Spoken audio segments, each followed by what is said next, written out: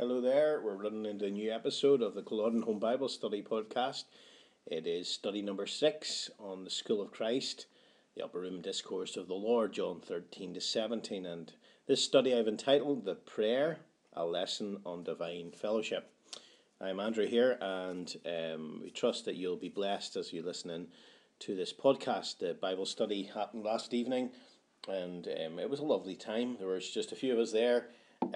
With the way things were in other people's lives, but it is such a blessed chapter. There is no chapter really in the Bible quite like John 17. It is a unique chapter in so many different ways. We have the Son of God speaking to his Father, and we're, as it were, allowed to listen into the very words of deity as Son speaks to Father. Of course, we've been looking at the School of Christ as a picture of the Lord being the teacher. And clearly he was. He says, "You call me teacher and Lord," in chapter 13. But it is interesting that we've been thinking of how he has talked to the disciples about the Father. That's the first chapters from 13 to 16. Now we are looking at how he speaks to the Father about the disciples. There's more to it than that, but that's just a nice wee way in which to think of this chapter. He turns his attention to heaven, and he looks into heaven, as we'll think in a minute.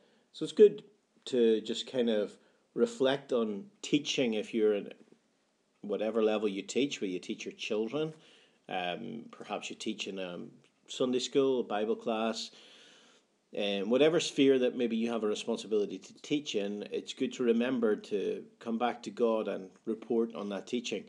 I take that to heart for myself. It's easy to teach and then just think, well, that's my responsibility done. But the Lord Jesus, he comes into God's presence and he speaks to the Father about what he has taught his pupils, what he has taught his disciples. So John chapter 17, verse 1 to 26. There's one or two wee themes that we will see are rather obvious as we go down the verses. A lot of similar themes that we've had in John's Gospel to this point. The Father-Son relationship within the Godhead. That's really emphasized at the start. Glory, the whole thought of glory and to be glorified and so on. These are concepts that John develops, and we were thinking about them last night. He has in this chapter hatred and love, the world, truth, all these kinds of concepts that are very important to John and very deep in John. People have called this the high priestly prayer of the Lord. The Lord is leaving earth. In fact, at one point he says he's already left the world and he's going to the Father. And we see the picture of the high priest going into the presence of God for his people. You'll remember in the Aaronic priesthood, which this is pictured on, you had upon the breast of the high priest the breastplate, and it lay over his heart, and it had 12 individual precious stones, and each stone represented one of the sons of Israel. And the picture being, of course, that we are on the heart of our high priest. He's our great high priest. We are individually on his heart. But of course, on the shoulders, the place of not only of affection, the heart, place of strength, the shoulders, you had 6 of the names of the sons of Israel on one shoulder and 6 on the other shoulder of the high priest. And that's only a little bit of what we can think of when we think of the one who goes into God's presence to represent us in the presence of God. He came out from God's presence to show us the Father. He's going back into God's presence as our representative, as our high priest. There are a lot of passages that really emphasize this. He intercedes for us. Romans chapter 8 and 34, it tells us that he is Christ is not only risen, but he's in the presence of God and he's interceding on our behalf. We can think about that a little bit more detail. He is obviously the one who is able to save to the uttermost those who come unto God by him, seeing ever liveth to make intercession for them. Again, he's the high priest and he intercedes. He is also the advocate. You remember that word comforter has been used in earlier chapters. He is spoken about the fact that the Holy Spirit is another comforter, another helper, a helper who's one who's called alongside, one who has come into his life, into the life of God's people, now because he is risen from the dead and exalted on high, and he has sent him, and the Father has sent him, and so on. But remember that it says another comforter, another helper, another advocate, to use the Greek term, another paraclete, another one called alongside. So, in other words, that means that there are two paracletes. There is the one in heaven, the Lord Jesus, and he is called that in 1 John chapter 2. He is our advocate with the Father, Jesus Christ the righteous, our paraclete. He's the one who is our helper in that sense in God's presence. And yet in another sense, we have a helper indwelling us, a fortifying us, a comforter. You'll notice comforting, we think of it in a kind of putting a blanket round, whereas in the New Testament, or even in the King James Version, it uses comfort. There's a more bracing thought in it, an encouraging thought, a drawing alongside, putting your arm around it rather than just giving a soft comfort blanket to. So there's this thought of helping and assisting, and the Holy Spirit is with us and indwelling us now to comfort. But in this context, we have one who is our advocate, the one who goes into the presence of God for us. And when we sin, we have an advocate with the Father, Jesus Christ the righteous, and he is a propitiation for our sins, and not for ours only, but also for the whole world. And so that's kind of in the background of this passage, the idea of him going into God's presence as our advocate, and going into God's presence as our high priest and intercessor, the one who intercedes for us, who prays, as it were, we might say, for us. Of course, someone has said that if we could hear the Lord praying for us in the next room, it would make us as bold as lions. And that's very true, I think. Yet he does pray for us. He does intercede for us. Do you remember that passage in Luke? Luke chapter 22 and verse number 31, I think it is. Luke 22 and 31. I'll just turn to it in my Bible here. And it says, and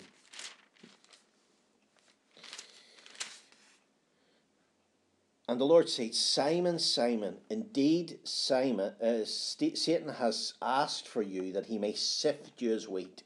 This is in light of Peter's betrayal.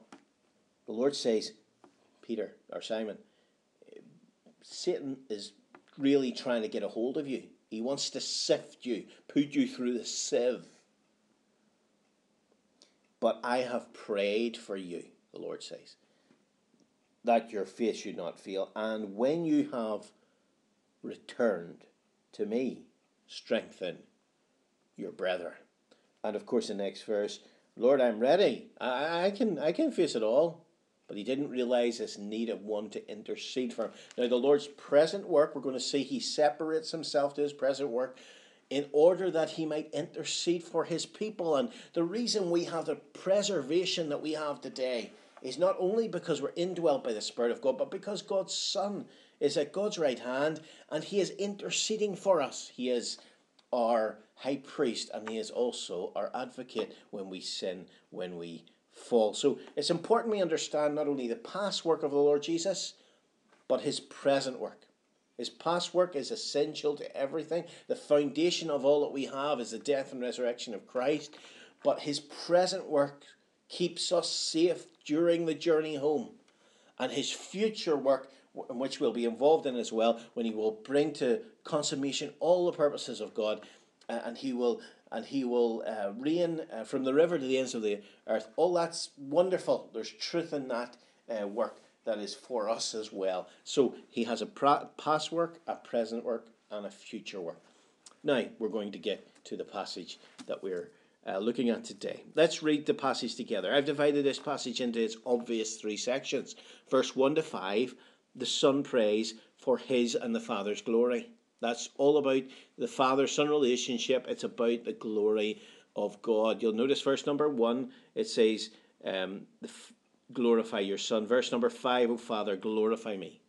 And so we'll read that passage in a second. Then the second section, verse 6 to 19, the Son intercedes for the apostles. Now remember, this is primarily for the apostles. By extension, we can take the truth of it to ourselves, but primarily it's about the apostles. This is clear from what he says in verse 6, from what he says about the son of perdition later on, and for what he says in verse 20 when he moves into the next session. He says, I don't pray for these alone. In other words, he's been praying specifically for the apostles, but now he's going to widen his prayer also to those who believe in me through their word. In other words, the rest of the church. So you'll see the development of thought.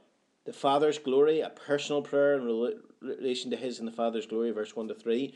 The Son then intercedes for the apostles, verse 6 to 19. And then he intercedes for all future believers. So let's read this passage, keeping that in mind. Verse 1 to 5, the Son prays for his and the Father's glory.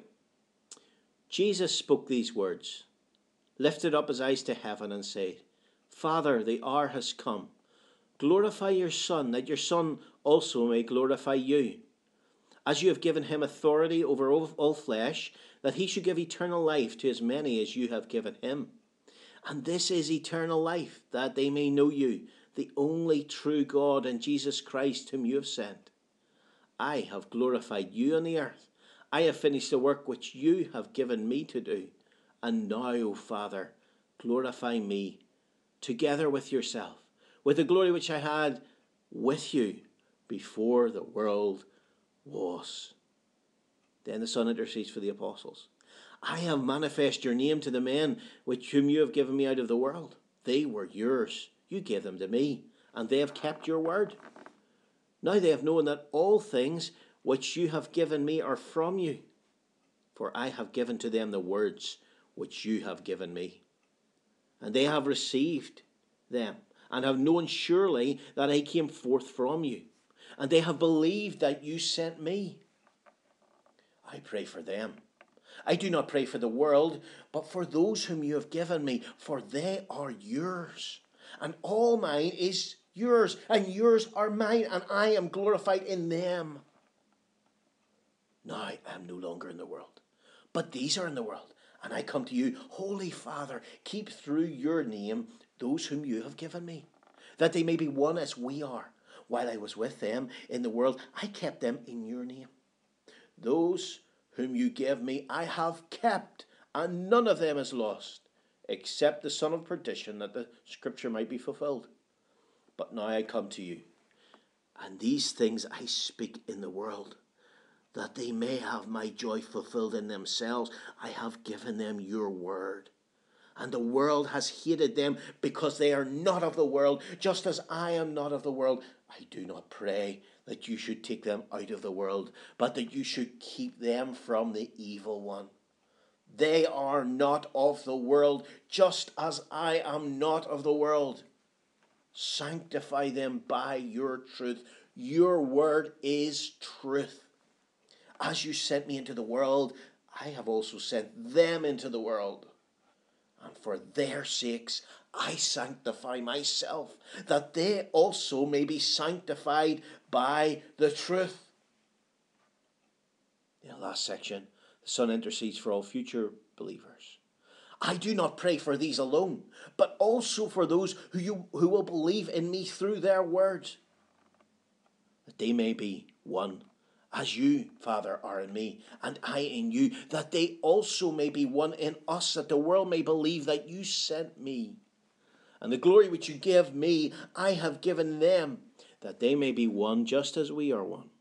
I in them, and you in me, that they may be made perfect in one.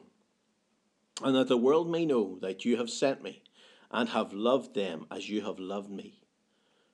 Father, I desire that they also whom you gave me be with me where I am, that they may behold my glory which you have given me, for you loved me before the foundation of the world. O righteous Father, the world has not known you, but I have known you, and these have known that you sent me, and I have declared to them your name, and will declare it, that the love with which you loved me may be in them, and I in them.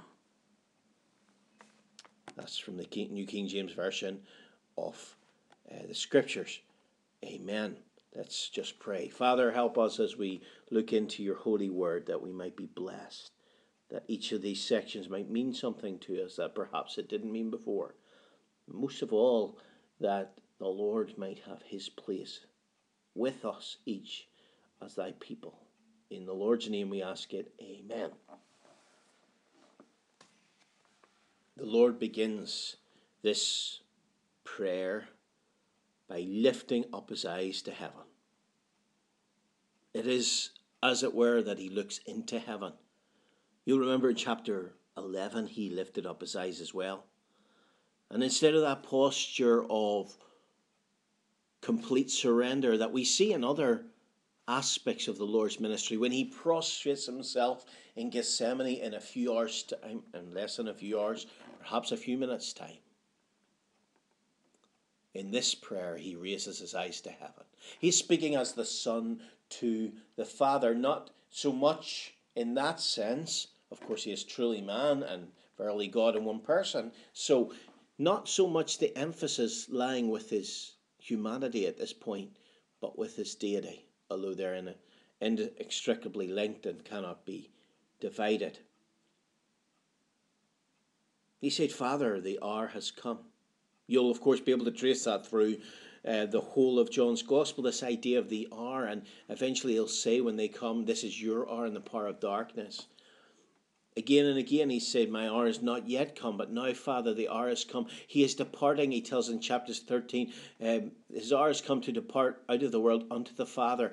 And this is the way he's going. He's going out via the cross. Perhaps they've reached the Garden of Gethsemane now. And the Lord says, Father, the hour has come. Then he says, glorify your Son, that your Son also may glorify you. We thought a lot about this idea of glory. What does it mean, really?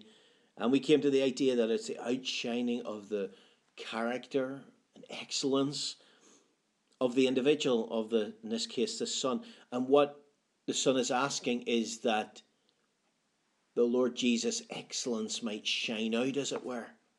Glorify your Son.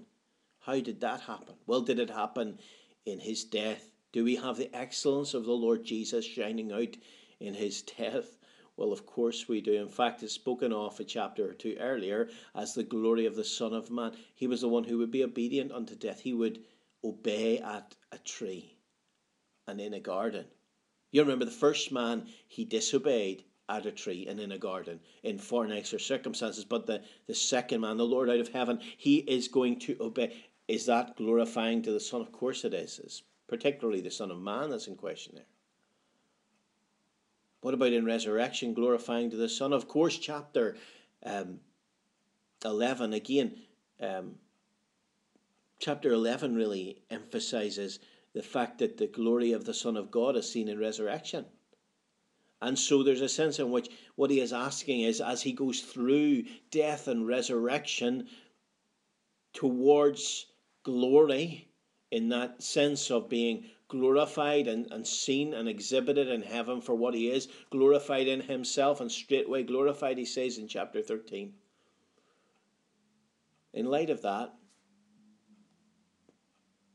the whole pathway is going to be a pathway where he is glorified. And so the glorification, in a sense, it starts via and through the cross and resurrection and exaltation into heaven itself. He's received up in glory. And he says, glorify your Son. But you'll see that this is not what we might term a selfish thing. It is a reciprocal glory. This is something we see comes up again and again. The Father does things for the Son does things for the Father loves the Son loves the Father. And so there's this reciprocal glory. He says, listen, glorify your Son, that your Son also may glorify you. The purpose behind it was a relational purpose. He is wanting the glory of the Father. Isn't this wonderful? It's one of the beauties of the Trinity, that we can have this reciprocation in the Godhead. Some people say, well, God asking for glory of himself, is that not somehow wrong? Of course, there's several problems with that question, because some people aren't understanding that God is deserving of all the glory in the universe, because he is God and there is none else, and glory belongs to him. And so to give him glory is just to give him what is his due. So at one level, that's a silly question. At another level, however, we've got to understand that when God is seeking for glory, the Father is seeking for glory for the Son. The Son is seeking for glory for the Father. And we've got it brought together beautifully. Glorify your Son, that your Son also may glorify you. It will be through my glorification that the Father is glorified, the Son is saying. But he said more. He says, as you have given, or since you have given him authority over all flesh, that he should give eternal life to as many as you have given him. You say, what's this got to do with what he's saying? He's saying, listen, the pathway to glory for me is the pathway of blessing to mankind. It's not only the pathway of blessing to mankind, it's the pathway of God's purpose, because God had given him authority over all flesh. I take it that means in him coming in incarnation initially, he took to himself humanity, and therefore he stands as a, especially in resurrection, as the head of a new order of manhood. He is the one who has authority, not over some flesh, over all flesh. The job of mankind has been handed into the hand of the Son. And why is it? So that he should give eternal life to as many as you have given him. And that's a broader thought than just the apostles, I take it here. This is the believers being the love gift of the Father to the Son. But of course, we're going to see in the next section that believers not only belong to the Son, but to the Father also. They're in the Father and Son's hand to lift something from John chapter 10. But what he's saying in verse number 3 is, he digs down into this idea of eternal life, that he should give eternal life to as many as you have given him. And this is eternal life, that they may know you, the only true God, and Jesus Christ whom you have sent. There's a sense in which what he's saying is this: the knowledge of God is eternal life in this sense. A deepening and deepening understanding, a journey into the understanding and knowledge of God is what eternal life really is. It's what it's about. It's not about just a life that exists forever. People will exist forever. Everyone will exist forever. Those who reject Christ will exist forever under God's judgment. So it's not eternal existence that is being spoken of. It is eternal life. And life necessitates. It's necessitated. Brought to pass, as it were, by the Son who has authority over all flesh. And this is the way, you see, the Father, one of the ways in which the Father will be glorified. Because to know God and to appreciate God for what he is brings glory to God. Now, for us, if someone knows us, gets to know us better, it actually might bring shame upon us. You know, if Lindsay finds out something about me she didn't know before, there's no telling whether that would be a good thing or a bad thing. She might find out that I'm not as good at something as she thought I was. Or she might find out that I'm just somehow have clay feet in some area. I might be marked by failure, even sin in some area of my life. And for her to know me better would just bring shame, not glory to me. But that's never the case for God. To know him is to glorify him, is to appreciate his glory. So to come back to the first verse, glorify your Son, that your Son also may glorify you. How? Well, that can be brought through by the purpose that you have given him. The Father glorifies the Son glorifies the Father by giving eternal life to those who respond to the gospel, and that brings glory to the Father. So it's all about glory. Verse 4, I have glorified you on the earth. So he's saying, I have finished what is done to be done on the earth. I have glorified you on the earth. I've finished the work which you have given me to do.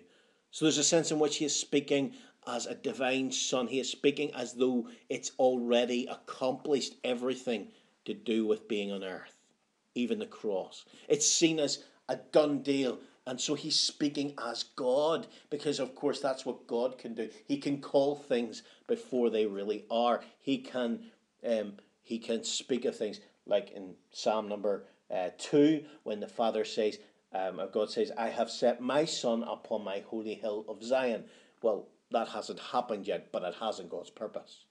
And so there's a sense in which I have finished the work which you have given me to do. And now, O Father, in contrast to the idea of being glorifying you on earth, now, O Father, glorify me. And the Authorized Version here, I think, misses a trick that's brought out in this version. Glorify me together with yourself, or alongside yourself, with the glory which I had alongside you before the world was. This is not him glorifying the Father on earth, but now being glorified in the presence of the Father. And so this is what the Son prays for. He's praying through Calvary, through resurrection, through ascension, to God's right hand, to a display of being glorified in the Father. And of course that will eternally extend out into the future. So the Son prays for his Father, his glory and his glory. Secondly, the Son intercedes for the apostles. Now, we see the Lord's mission accomplished really brought out here. And you'll remember that this is the Son speaking to the Father, and he is, as it were, the teacher showing his teaching. Has he communicated effectively and efficiently? Look at verse 6. I have manifested your name to the men whom you have given me out of the world. Verse number 8. For I have given them the words which you have given me.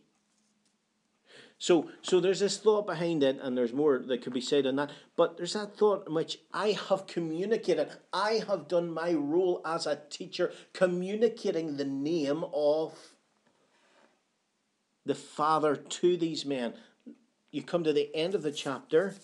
I have declared to them your name. So really, essentially, the work of the Son of God firstly to the 11 apostles, and by extension to us, is to declare the Father's name, to unfold, unpack for us, to interpret the Father for us. This is John 1 and 18. Again, you look at that verse in your own time.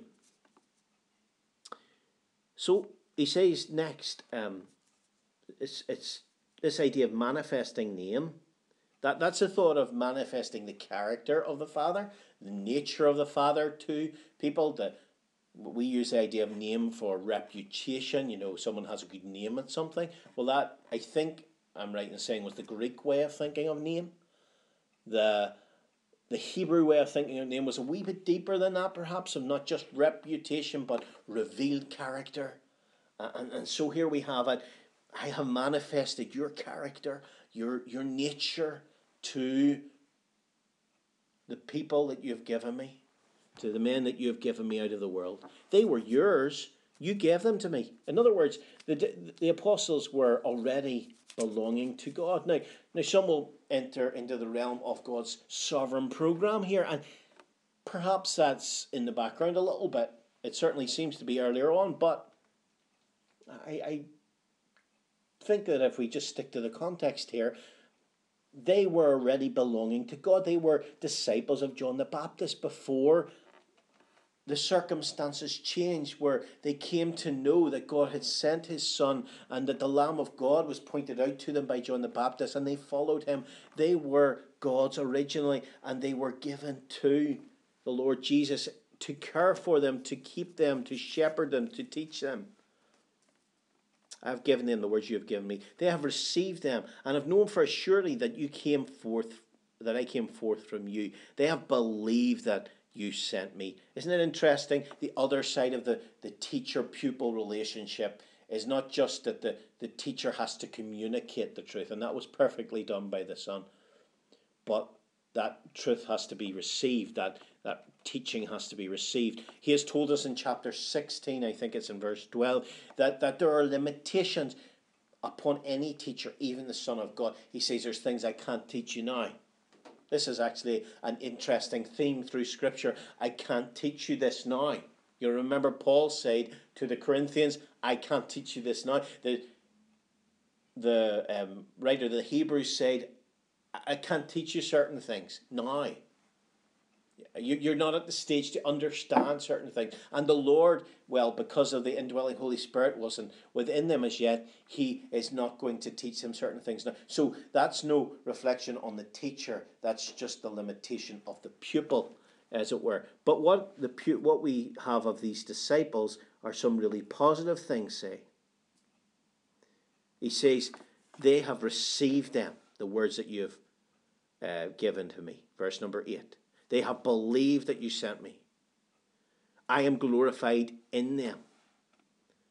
And so he says, I'm not going to pray for the world at this point. I'm praying for those that you've given me, for they are yours, and all mine is yours. In other words, now there's this sense in which, because in the oneness of the Trinity, all that the Father has is the Son, all that the Son has is the Father. We have this beautiful, we have the love gift, yes, but we also have the thought of reciprocation again. And this is a beautiful theme.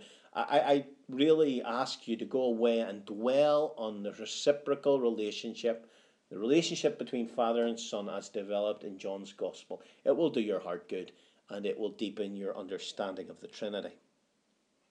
Now I'm no longer in the world, he says. So the Lord is speaking maybe anticipatively, and in another sense it's actually happening. It's happening as we speak. I'm no longer in the world. He is seeing himself begun the journey back to God, outside the world sphere. And in that sense, we see in this a picture of his present work, where he is set apart for his people in God's presence. These are in the world. I come to you. Verse number 11. Holy Father, keep them through your name, those whom you have given me, that they may be one as we are. And so now he's going to call upon the Father to make there be a unity and a oneness between them. A deeper than surface unity.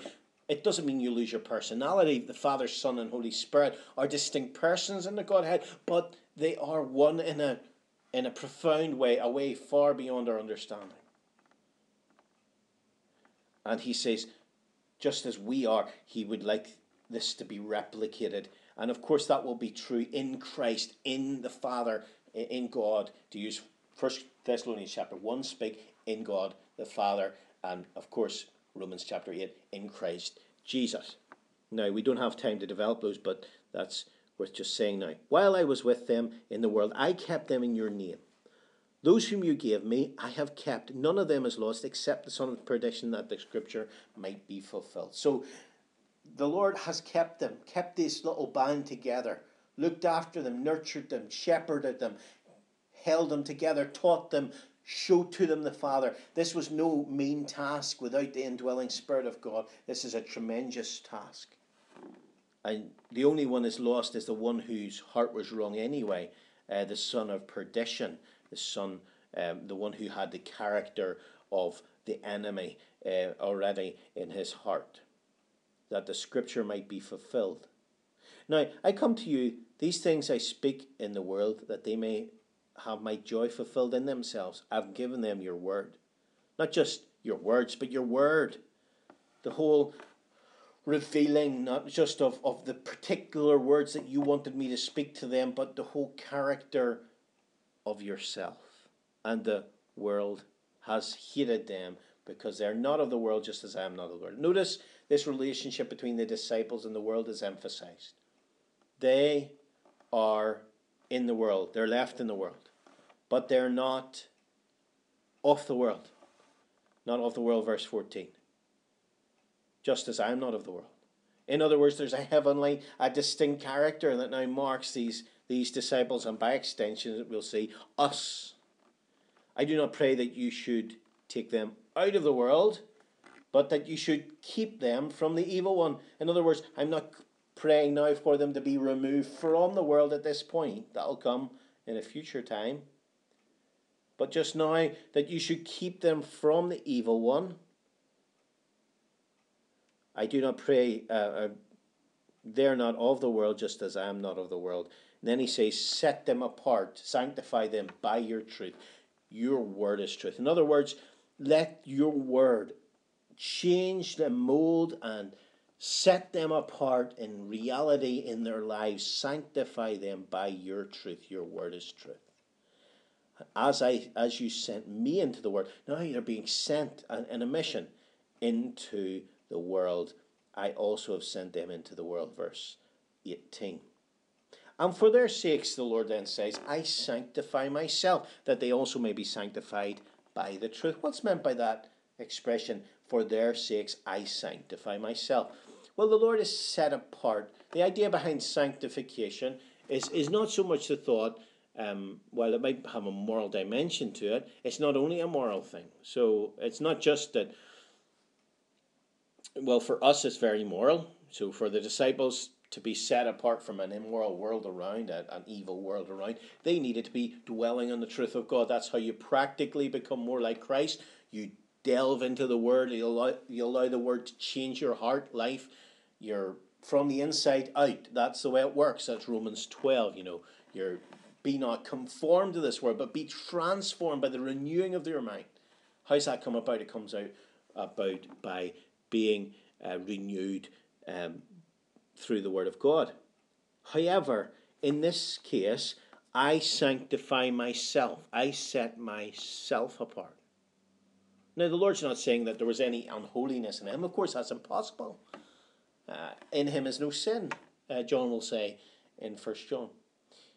What he is saying is that the Lord has been set apart for a particular purpose in this present age. This is tremendous. Now, this is something to grasp hold of. The Son has gone back to the Father. He has set himself apart. In a sense, we could say he has set himself apart to go to Calvary. That's a nice thought. To do the sanctifying work on the cross. By one offering, he has perfected forever those who are sanctified. The result of the cross, Hebrews chapter 13, brings us out even more, that we have been set apart, sanctified, eternally, that's the thought, set apart in order, as a result of the blood of Christ being shed on the cross and the work that he has done for his people. But I don't think that's the full force of what's being said here. That might be included. For their sakes, I sanctify myself. I set myself apart to my new role, to my new work. What is this new work, his new role? Well, he is the advocate. He is the high priest. He is the intercessor for his people. And so now the Lord Jesus is in God's presence. You want to look up verses such as Hebrews 2:17, 1 John 2, verse 1 and 2, Hebrews 6, verse 19 and 20, Hebrews 13, verse 12 to 14. All these kind of verses that really bring home to us not only the sanctifying work of the cross, but the sanctifying work of the Lord Jesus when he is now preserving his people as they journey home. Perhaps it's pictured in chapter 13. Some people feel that the feet washing of the Lord is actually a picture of his present work, which is an interesting thought. I sanctify myself. He is interceding on our behalf, that they may also be sanctified by the truth. And so the reason why the Word of God has its effect in our lives, imagine chapter 13 and the Lord taking the basin and taking the water from the basin and washing the disciples' feet. And we think of what that means. And of course it has practical significance of how we deal with one another. But just now, just think of the picture. The Lord applies the Word to his people, and we are sanctified by the truth, particularly the apostles, but by extension, us. Now, we have looked at the Son praying for his and the Father's glory, the Son interceding for the apostles. Finally, the Son intercedes for all future believers. Verse 20 to 26. I do not pray for these alone, but also for those who believe in me through their word. So that's us. We have listened to the New Testament, the truth of the Word of God, and that is us. That they all may be one as you, Father, are in me, and I in you, that they also may be one in us, that the world may believe that you sent me. And the glory which you gave me, I have given them, that they may be one just as we are one. So this is a a greater scope that we have now. This is every believer in this present age, those who respond to Christ. Verse 21 to 23. Verse 21 to 23, there's this idea of unity with a message for the world. That they all may be one as you, Father, are in me, and I in you, that they all may be one in us, that the world may believe that you sent me. And the glory which you gave me, I've given them, that they may be one, just as we are one. I and them, and you and me, that they may be made perfect in one. That the world may know that you sent me, and have loved them as you have loved me. So the unity, is this an outward unity? Well, clearly, if it's an outward unity, there has been no evidence of it.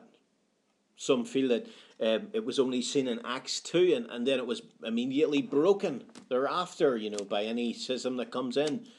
I don't think it's a superficial thing, this. I don't think it's even a denominational thing. In fact, of course, the denominational things are the denial of the truth that's implied here.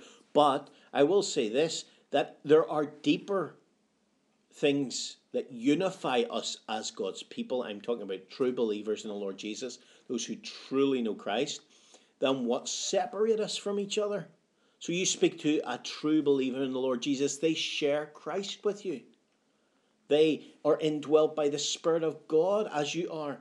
By one Spirit have we all been baptized into one body. And the unity of the body of Christ is, I think, what's in view here. God is going to bring together people from all different arts and parts, backgrounds. This is John 10, of course. Other sheep I have, which are not of this fold, them also I'm going to bring, that there might be one flock and one shepherd. And that idea of the Lord being central and the magnetic attraction for every single true believer in the Lord Jesus. Now, there are believers from different walks of life. There are believers from different ecclesiastical backgrounds, different skin colours. There are believers with every single conceivable external difference, but they have one uniting factor, and they would all point to Christ as the only answer for the human problem. They would all point to the Lord Jesus as the answer to man's need. And as such, this is something that draws every believer. It's something we share with believers, whether they belong to the type of local church that we deem appropriate or not. It's something that is true of genuine believers. And so that's what I think the Lord is saying here. He said, and the purpose for that is that they all might be one in us, that the world might believe that you sent me. In other words, as God's people, as if the world looks upon true genuine Christians and sees the love that's between them, sees the unity that they have, see what they share in Christ, see that they have the Spirit of God together, they might acknowledge that the Father must have sent the Son after all. There's something unusual, unnatural about this whole thing, supernatural we might say, about this whole thing. Verse 24. Not only do we have unity, we have glory, verse 24. His desire for his own. Father, I desire that they also whom you gave me be with me where I am, that they may behold my glory. So this is after their work that they're going out to do, and this is those who have believed. You remember the apostles have been given a work earlier on in the chapter. He has sent them forth as apostles. And then, of course, there are those who believe through his word. So these are the spoils of the work that Christ has done through his apostles, as it were. But now he's saying, let's come to the end. I desire that those whom you have given me be with me where I am. That's all believers. All believers from this time period, this age of grace. I desire that those whom you have given me be with me where I am, that they may behold my glory which you have given me. Now, what is the glory that you have given me? I think that perhaps is a distinct glory from what we have at the start of the passage. Glorify not thou me with, or alongside thyself, with the glory which I had alongside thee before the world was. I suppose there's a sense in which the Father has given the Son his glory back again, I suppose you could say, from the glorifying expression. of the earlier verses. But I'm not sure. I think this is his glory in exalted manhood. He takes to himself that glory that is his own. And we see him, the risen Lord Jesus, and we see that glory in the face of a man. A true man who was here, who lived for God, who loved the Lord his God with all his heart, soul, mind, and strength. The one who was the Son of the Father. And we see divine glory in true humanity. The Word became flesh. And now he says, I want those people who have accepted me as the divine Son, as the one who truly was sent. I desire that they also whom you gave me be with me where I am, that they may behold my glory. For you loved me before the foundation of the world. And the Son speaks as the Son. He says, before this world was ever created, you loved me. And the Son was eternally the Son. The Father was eternally the Father. And there was this reciprocated love. Finally, and I have declared to them your name. Sorry, I missed a line there. O righteous Father, the world has not known you, but I have known you. So this is the reason why the world are not in this enjoyment, that this enjoyment is restricted to those who have entered into it. The world has not known you, but I have known you, and these have known that you sent me. And I have declared to them your name. What a revelation we've been brought into. And he says, I will declare it through the work of the Spirit within them. He will continue to declare right to the end of the age. He will declare the Father's name, that the love which you have loved me may be in them. And by extension, we have through his Spirit Christ indwelling his people, I in them. Now I realise that was a lot to cover. It's a long podcast. It always is, isn't it, with me? But anyway, a lesson on divine fellowship. Isn't it wonderful that we've been brought into this unbelievable fellowship, this closeness of fellowship, Father, Son, and Spirit, and we're united in him and in his Father, and we are not only in him and in his Father, but he can be manifested practically in us as we come to the end of the passage. So as we've looked at this study, as we've looked through this upper room discourse, I hope that you will be blessed in your own meditations on this passage. There are questions also in the handout. The handout is available if you don't have the handout. Just drop me an email and andwilliamson01@yahoo.co.uk, and you can receive these handouts for your own use, even if you want to use them for yourself or in a small group setting. Thank you, and I trust that will be a blessing to you.